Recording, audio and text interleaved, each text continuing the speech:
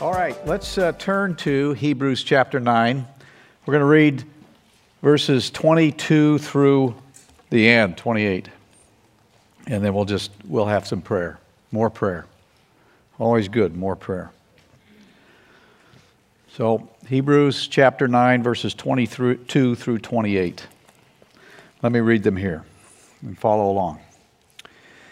And almost all things are purified by blood according to the law, and without shedding of blood there is no forgiveness.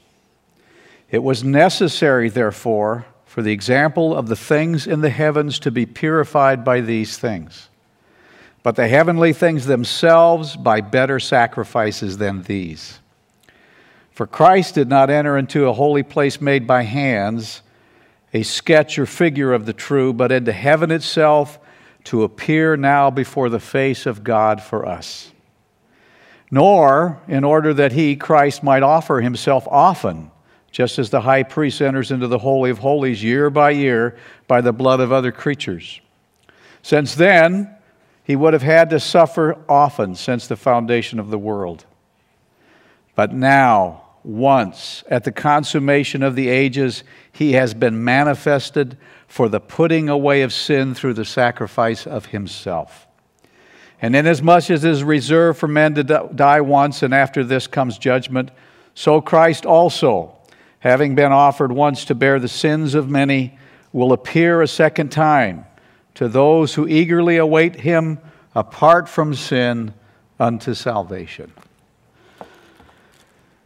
Father, again, it is a privilege, it is an honor, Lord, to be before you.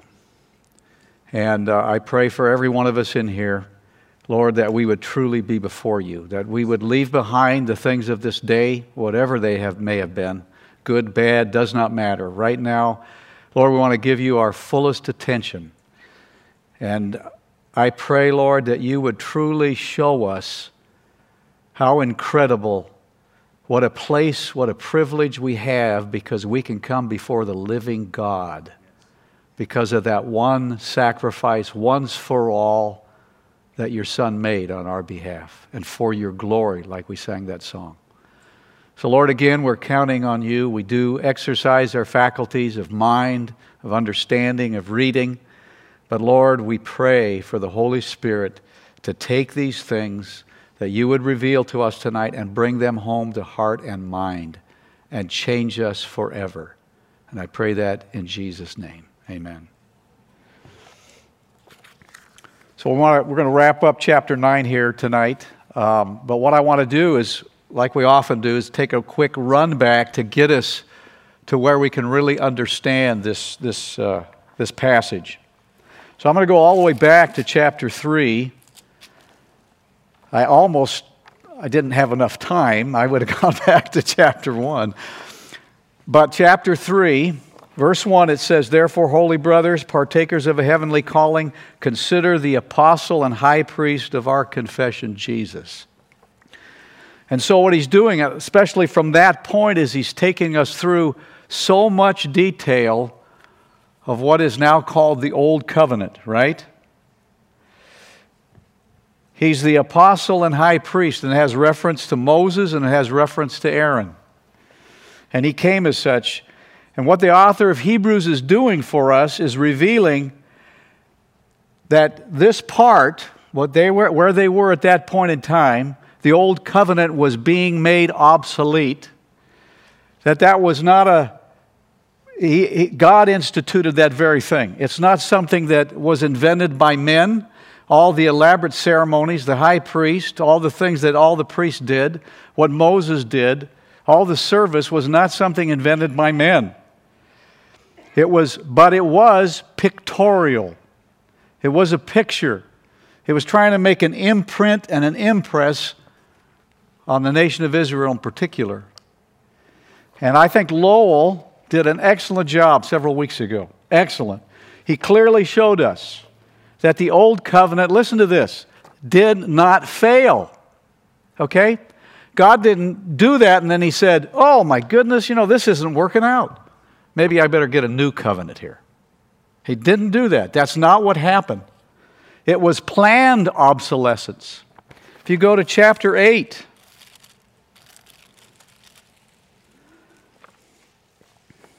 he starts off, he's going to quote from Jeremiah in chapter 8. We looked at this, verse 8.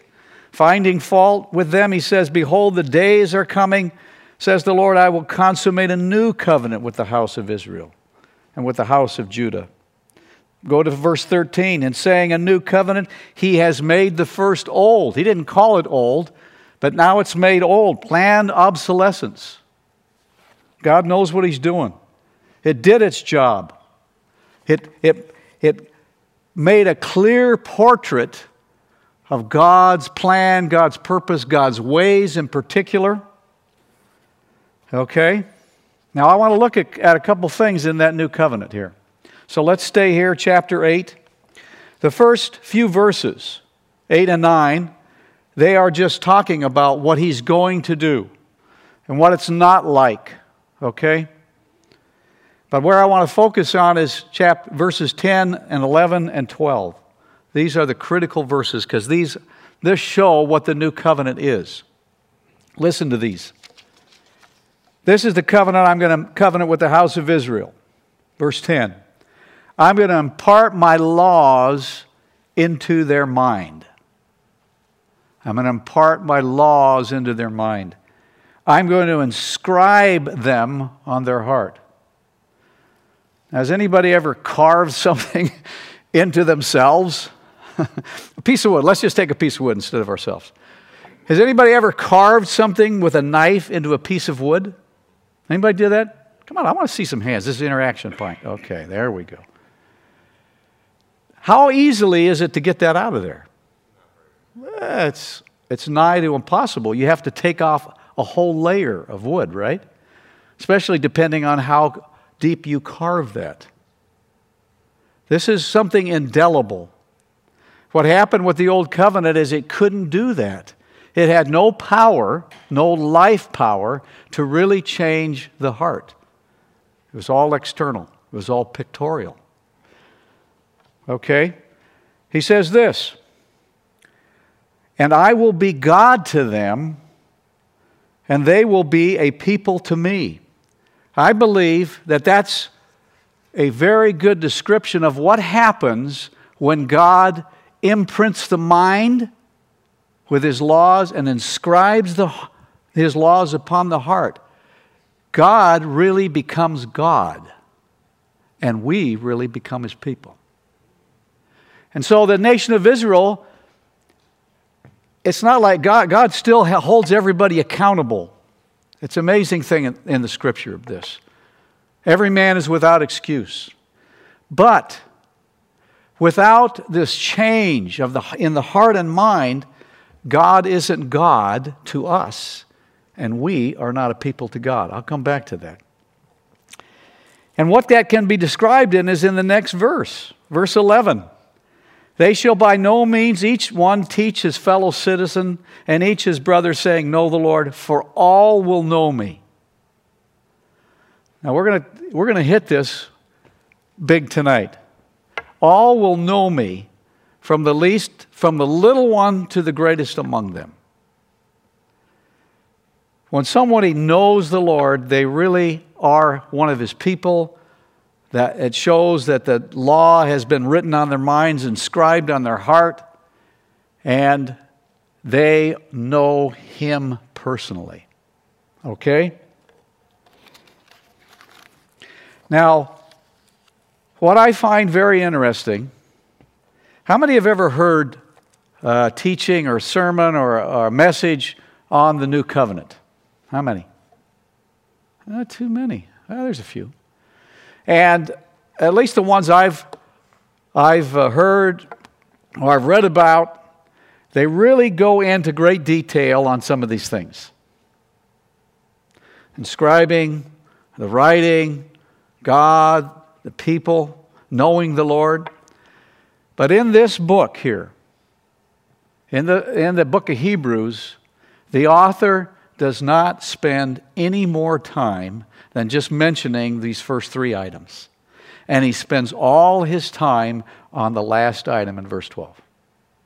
So from here on out, from chapter 9 through the middle of chapter 10, and then in referencing it again and again, in the rest of chapter 10, chapter 11, chapter 12, chapter 13, what he focuses on is this last verse.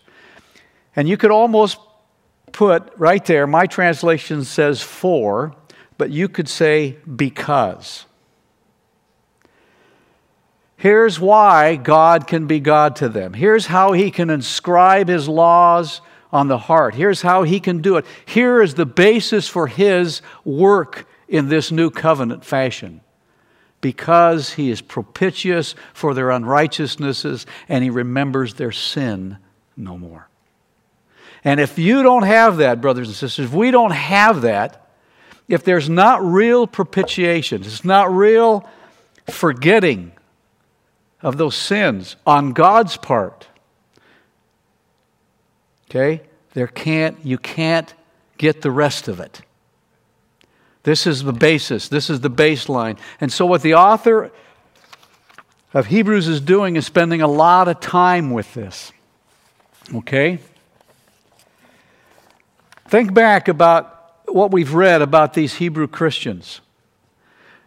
The warning, that first warning says, if you're not paying heed, this issue of salvation and how great it is just going to pass right by you. It's like you're in a boat in the river and you're just going to sail right on by it. He talks about in chapter 3, he started to warn them in 3 and 4. He says, if you don't keep pressing on and enter into that rest, you're going to fall short just like the nation of Israel has done for hundreds of years. He talks about being spiritual babes, right? Chapter 5. He says, you guys ought to be full-grown people. What a sad thing it is. We've talked about that. What a sad thing it is to have somebody, and we probably know some people, that they're adults in age. They're kids. And I don't mean in a nice way. Right? They're childish. They're immature. They have no maturity to them. Why? Because they're not growing up morally and spiritually. And this is what was happening to these guys. And the key thing is, and that's why in chapters 8 and 9 he spent such a long time on this, is that God is now in the middle with them of making this incredible transition from one covenant to a new one. And the one that was there is now becoming old and decrepit. So look at the end of chapter 8.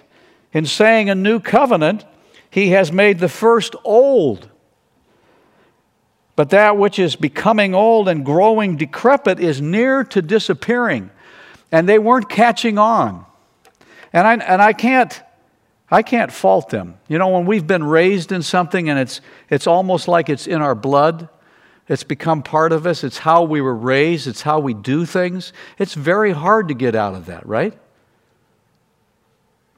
But here it is. And what they didn't realize, what was happening with them, we're going to see this a little bit later in some of the later chapters, they were under persecution. In fact, they had been under persecution. If you remember, go read the book of Acts. They had been under persecution for years. Under a man named Saul, many of them died. James was killed. There was a lot of this, and they were being persecuted. They had their goods taken from them. And so there is this confusion, this wondering. They're childish in their understanding of things and had really, I don't believe, any real apprehension of the pictures that were portrayed to them in that old covenant. Okay, so he's trying to, the author of Hebrews is trying to reveal to them that the old covenant was pictorial. It involved copies. That's the words used in chapter 9. Copies, types, sketches, figures. All that it was real. I'm not saying it wasn't real. We're going to read that in verse 23. It was necessary. There was a necessity there. Okay? But it could never bring about what God intended. Couldn't do it. And listen to all the things, and the author keeps going over these things in the book of Hebrews. Chapter 1, verse 9, he talks about something called companions of the Christ. In chapter 2, he talks about bringing many sons to glory. God doesn't want just a bunch of people that have a good life and a nice life. He's intending to do something. He's bringing many sons to glory. That's a real hard task. Only God can do that. He's talking about a house for the son. He mentions that in chapter 3. He's talking about the rest that Moses promised, Joshua promised. He didn't bring the nation of Israel there. Okay? David, he didn't. The fact is he didn't, because David had to say it again in the Psalms. They really didn't enter into truly the rest of God. The old covenant couldn't do that. Perfection and maturity. And really, what the new covenant is talking about, and I think this is a big theme. I think this is one of the biggest themes in the Bible. It is what God's purpose is. God is really looking for a people that are His people. Don't you think so? Don't you think all the people that are around this facility here that God has planted us right in the middle of? What's their reality scale? Do you understand what I'm saying there?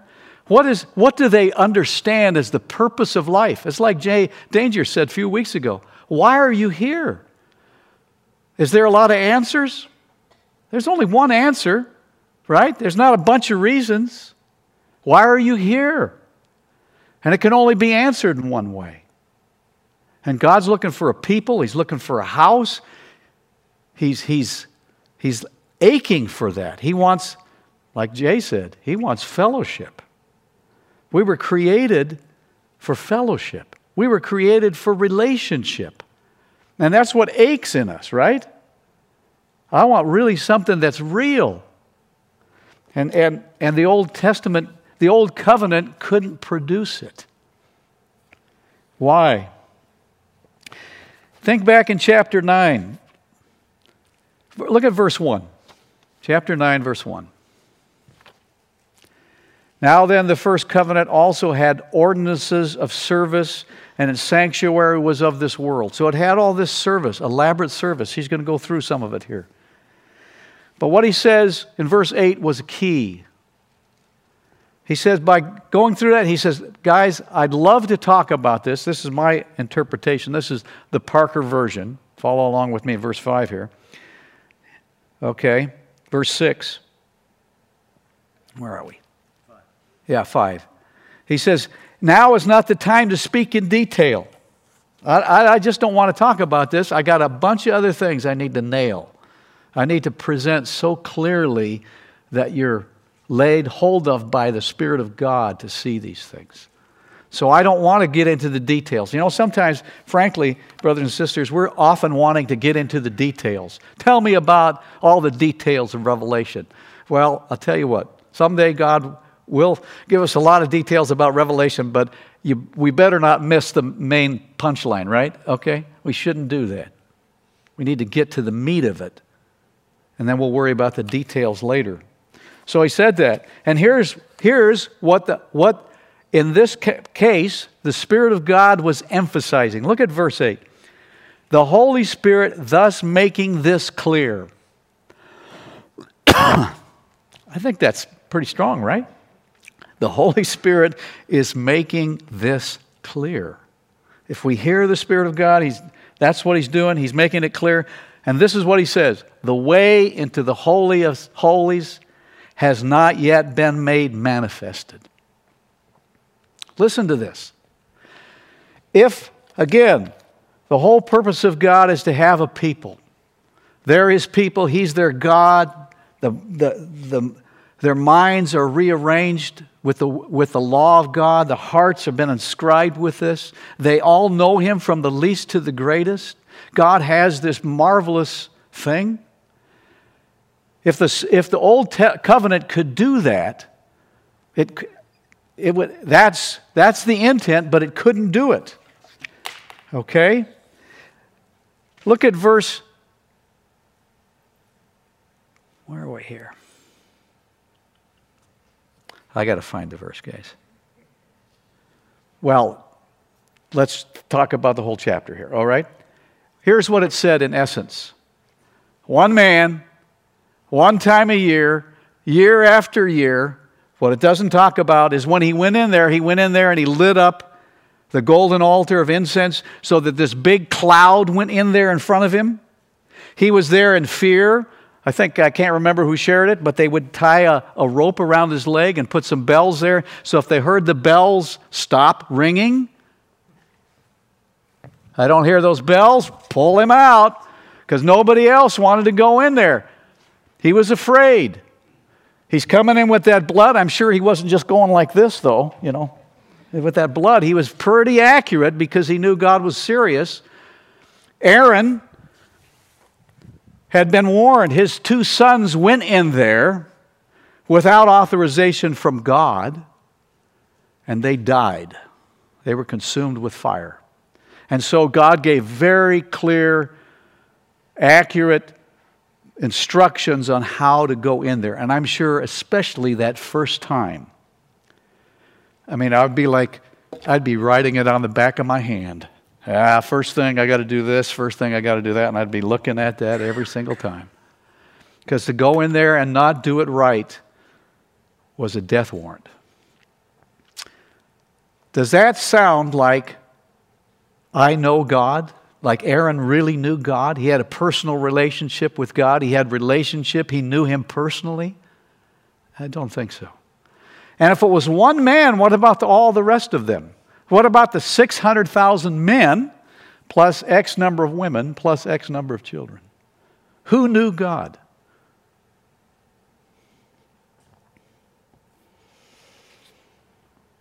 Verse 22. So let's get into these verses. That's the backdrop. So that's where we are. And so this author is focusing on the one thing that can clear the way for to have every single person have a personal relationship with God, know Him, and have His mind inscribed, their minds inscribed with the law and their hearts inscribed with the law. Almost all things are purified by blood according to the law, and without the shedding of blood there is no forgiveness. And it was necessary. It was necessary for these earthly things, the earthly tabernacle, all the things it mentions in verse 19. After every commandment was spoken according to the law by Moses, he took the blood of the goats and bulls and he sprinkled this, he sprinkled that, he sprinkled this. Everything got sprinkled with blood, showing that there had been the shedding of blood. It was very, very clear. It was necessary for these examples of the things in the heavens to be purified by those sacrifices and that activity. But the heavenly things by better sacrifices than these. Those are not sufficient to really pave the way for God to get what He really needs to get and wants to get and will get. Okay? For Christ did not enter. Christ did not enter into the example of things in the heavens. The day, and what was being addressed to these Hebrew believers is the day of the copies, the day of the sketches, the day of the patterns, the day of those things, it is over. What was happening is, because of these threats, they were wanting to go back to that. They didn't understand. They didn't have a full grasp, I don't believe, on this at all. And they wanted to go back to what was comfortable to them. They knew they're being persecuted. They're beginning to wonder, really, are we doing the right thing? It's okay. If you look in the book of Acts for years, and I'm in the book of Acts in my daily reading in the morning, and right up to the time of the very end, Paul is there making a vow, and he's going into the temple, and he's slaughtering some animals for these guys' vows. He's making an offering. And so there's this ritual that's so strong. And the author of Hebrews, I believe this book was written before the destruction of the temple, but God, because the transition was very hard, I believe one of the facts of why God took the temple out of the way was because it was so hard to get free from all that stuff. And so He removed it. He removed it. Christ did not enter into a holy place made by hands, a figure, a sketch of the true, but into heaven itself, now to appear before the face of God for us. And I want to come back to that phrase, the face of God, here in a minute. Nor in order that he might offer himself often, just as the high priest enters into the Holy of Holies year by year with the blood of other creatures. Since then he would have had to suffer often since the foundation of the world. And then here's the punchline, guys. Here's the punchline. Now once. You know, it's very interesting in the book of Hebrews, this word once and once for all is used 8 times. It's used, I believe it's 4 times in chapter 9. Once. Again, there's this comparison. One guy went in once a year, but he did it year after year after year after year, many times. This one enters in one time. The way into the holy place, the way into the very presence of God was not opened. Not really for anybody. God existed. God planted His presence in the middle of His people.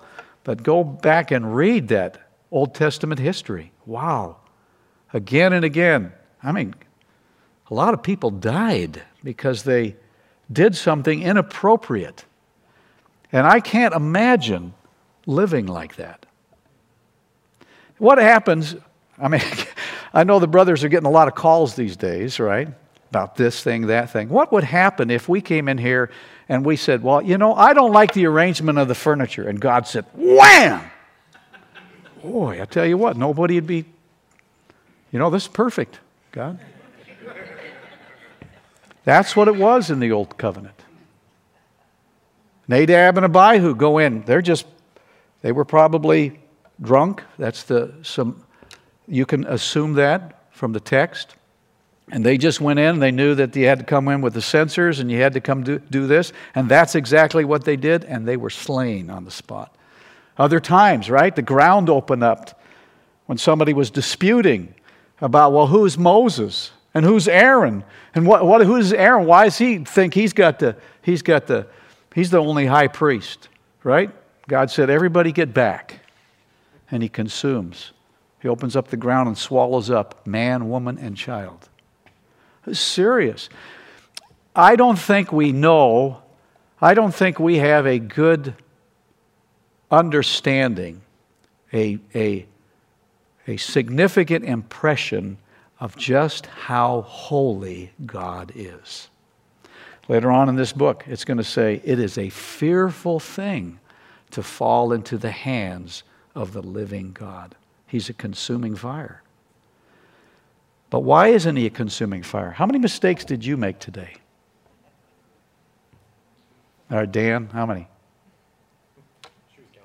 Okay. She held up at least 8. Oh, 10. There's 10. Just imagine, brothers and sisters, if the relationship with God was based on that kind of stuff. And that's what it was. And so there was a way to expiate that, to propitiate God. And there it came in with offerings all the time. And I can't tell you, I would like to see somebody's calculation of how many lambs, how many goats, how many bulls, how many pigeons were killed over those many, many years in order that God could exist in the midst of an unclean people, a holy, righteous God. But you know what? Something has happened. God Himself, in the person of the Son, has come, took on human form, walked this earth, and then did something that settled the issue once for all.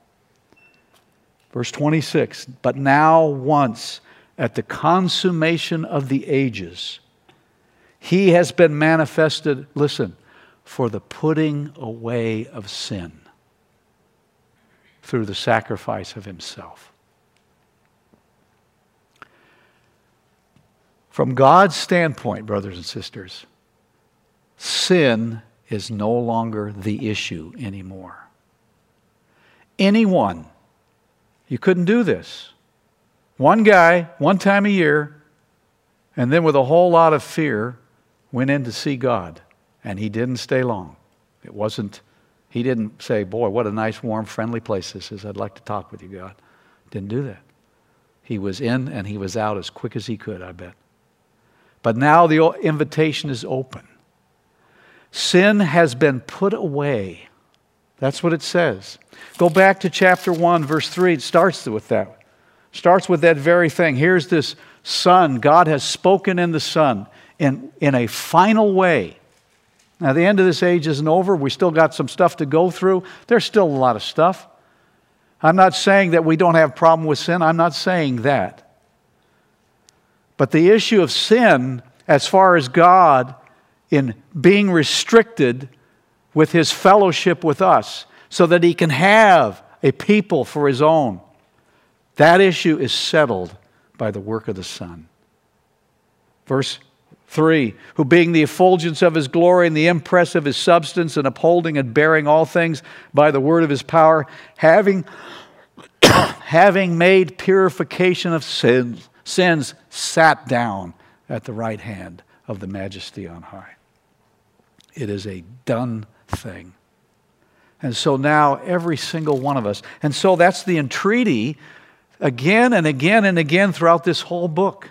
Come forward to the throne of grace. Draw near. Come, you can enter in. He's going to say this in chapter 10. You can enter in really, just as really as Aaron did, or any of the other high priests did, into the picture of the one in the heavens. The real tabernacle was real. He came in. You can do that same thing, only in spirit. By faith, you can enter in and be in the presence of the living God without fear. Do you think that's a big deal? How big of a deal do we think that is? That is a huge deal. Huge.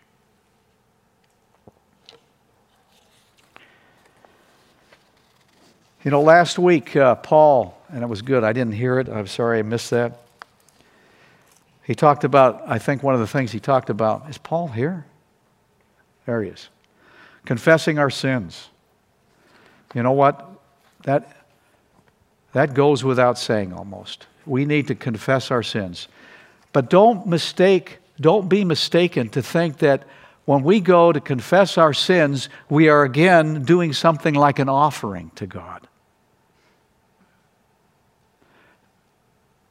That whole issue of sin, from God's standpoint, is a finished thing. That's what it says. He purged us. He put them away. There is no issue from God's standpoint anymore on that. Our confession is merely coming to God and saying, God, you know what? I've been off track. I'm out of fellowship with you. But on the basis of the finished work of the Son of God, I boldly come to you. I'll say it exactly. I sinned, and I want to restore my fellowship with you. And the Father is there to welcome us, right? Absolutely there to welcome us. It's not an issue. Now, there's one more thing. It was in my heart. I want to come back to verse 24, and we'll get into the last two verses here in a minute. Verse 24 says this, that the Son of God now appears before the face of God for us. And I want you to go back to chapter 4 and look at verses 12 and 13. You know, it's talking about the Word of God here, right? Word of God is living, operative, sharper than any two-edged sword. It pierces. It's doing a lot of work. It's able to discern the thoughts and intents of the heart. And then verse 13. I used to quote chapter 4, verse 12 quite a bit. I would leave out verse 13. Verse 13 is the rest of the verse, if you will. He says, and there is no creature that is not manifest before Him. Same word that's used in 9. But all things are naked and laid bare, listen, to the eyes of Him to whom we are to give an account. And I don't know if you have this kind of understanding But every time we come by faith in spirit to God, we're coming before His face and to His eyes. So Tommy, if you could help me for a minute, can you come up here? Yeah, you. What can I say? I need some help. I just kind of work this way. I got to have... Okay, Tommy's coming up here. Now, but let's say Tommy is the guy up here, and I come up here. So what I'm going to get at here is how we translate this, how we understand this word is important. It's translated presence, face, and eyes. And I think that's critical. So here's Tommy, and I come in to see Tommy, and I've got this reel, and I know I'm running around here, so they're taping it. Anyway, come right here, Tommy, so you can stand right there. Okay, so here he is. And I could come into Tommy's presence. So I'm coming into Tommy's presence. I got this real pressing issue, okay? Now just kind of watch me here. Tommy, I've got a real issue, and, I've wanted to talk to you. And yeah. Okay, so I was in Tommy's presence, wasn't I? But that's not what this is talking about, right? That's not what Hebrews 4 is talking about. Here's another one. Whoop. I guess you can't do that. Uh-oh. There we go. I can do this.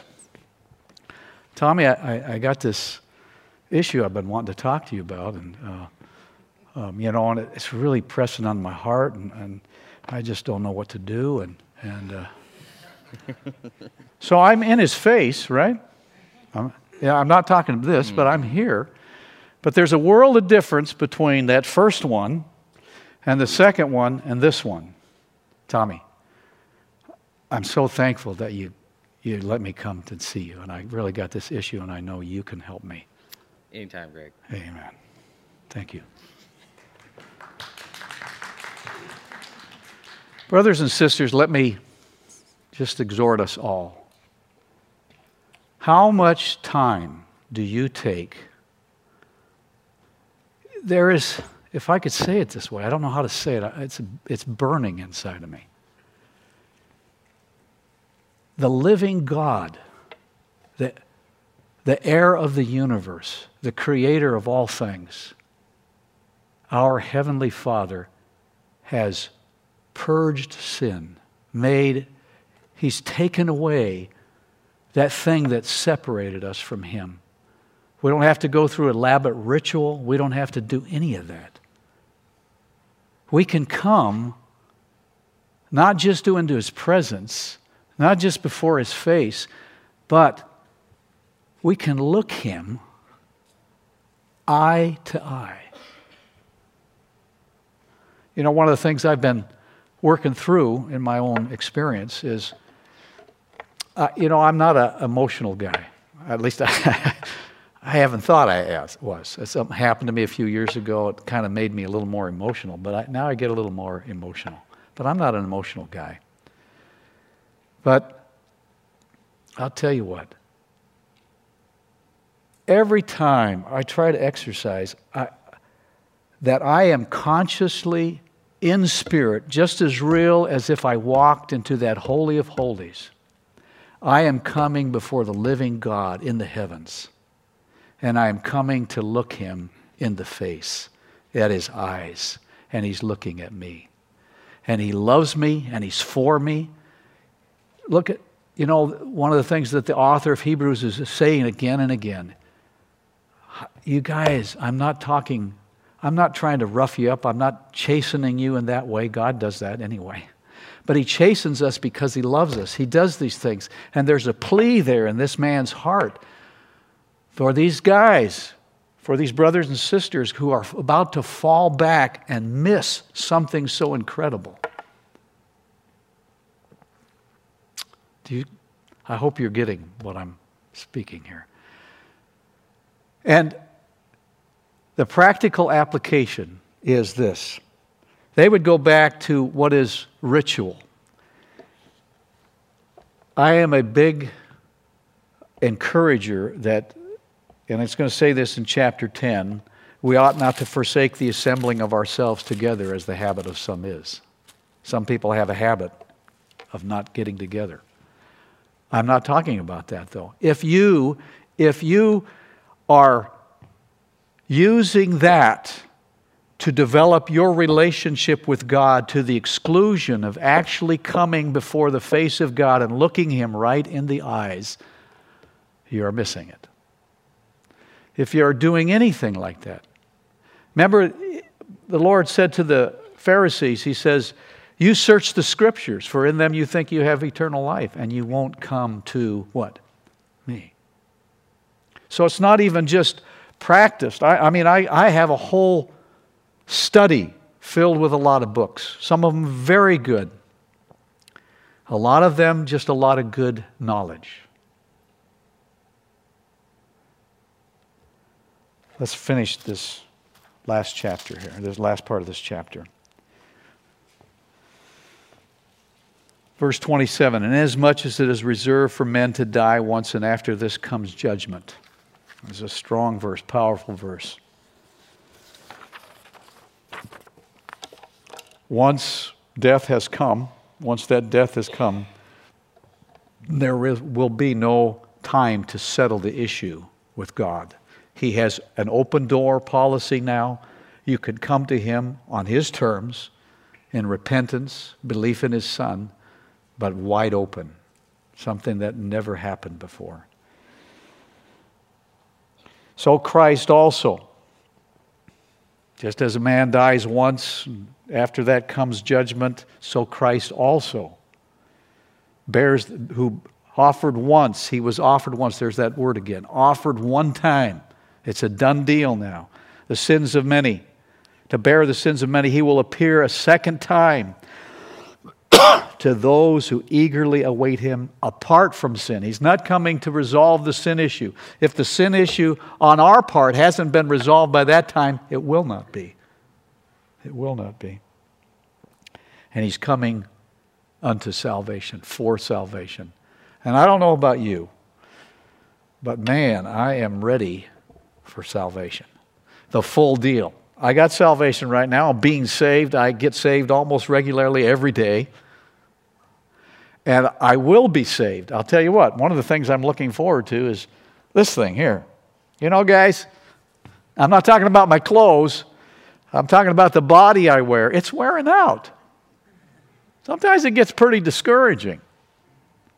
I'm looking for that. And I also, when I read the news quite a lot at home, I'll tell you what, I'm ready for the Lord to come and with an iron rod to set things right. And that judgment, one more verse, guys. Go with me to Revelation 11. The last trumpet, the seventh trumpet, it's blown. Voices in heaven saying, this is what they say, the kingdom of this world has become the kingdom of our Lord and of His Christ, and He will reign forever and ever. And the 24 elders fell down before God on their thrones. They worshiped, saying, thank you, Lord, God the Almighty, He who was and is, because you have taken your great power and you have reigned. And the nations became angry, your wrath came, the time came for the dead to be judged. And also the time came to give the reward to your slaves, the prophets, and to the saints, and to those who fear your name, to the small and the great, notice that, and to destroy those who destroy the earth. Let's close. Father, thank you for your word. I hope that I honored you and was a help to the saints. Lord, bring these things home to us, open them up, and may we really treasure that work that you, Lord Jesus, did in opening the way for us to come to the face of God. Yes. Lord, may we do that all the time as much as we possibly can. Yes, Lord. Thank you in Jesus' name. Amen.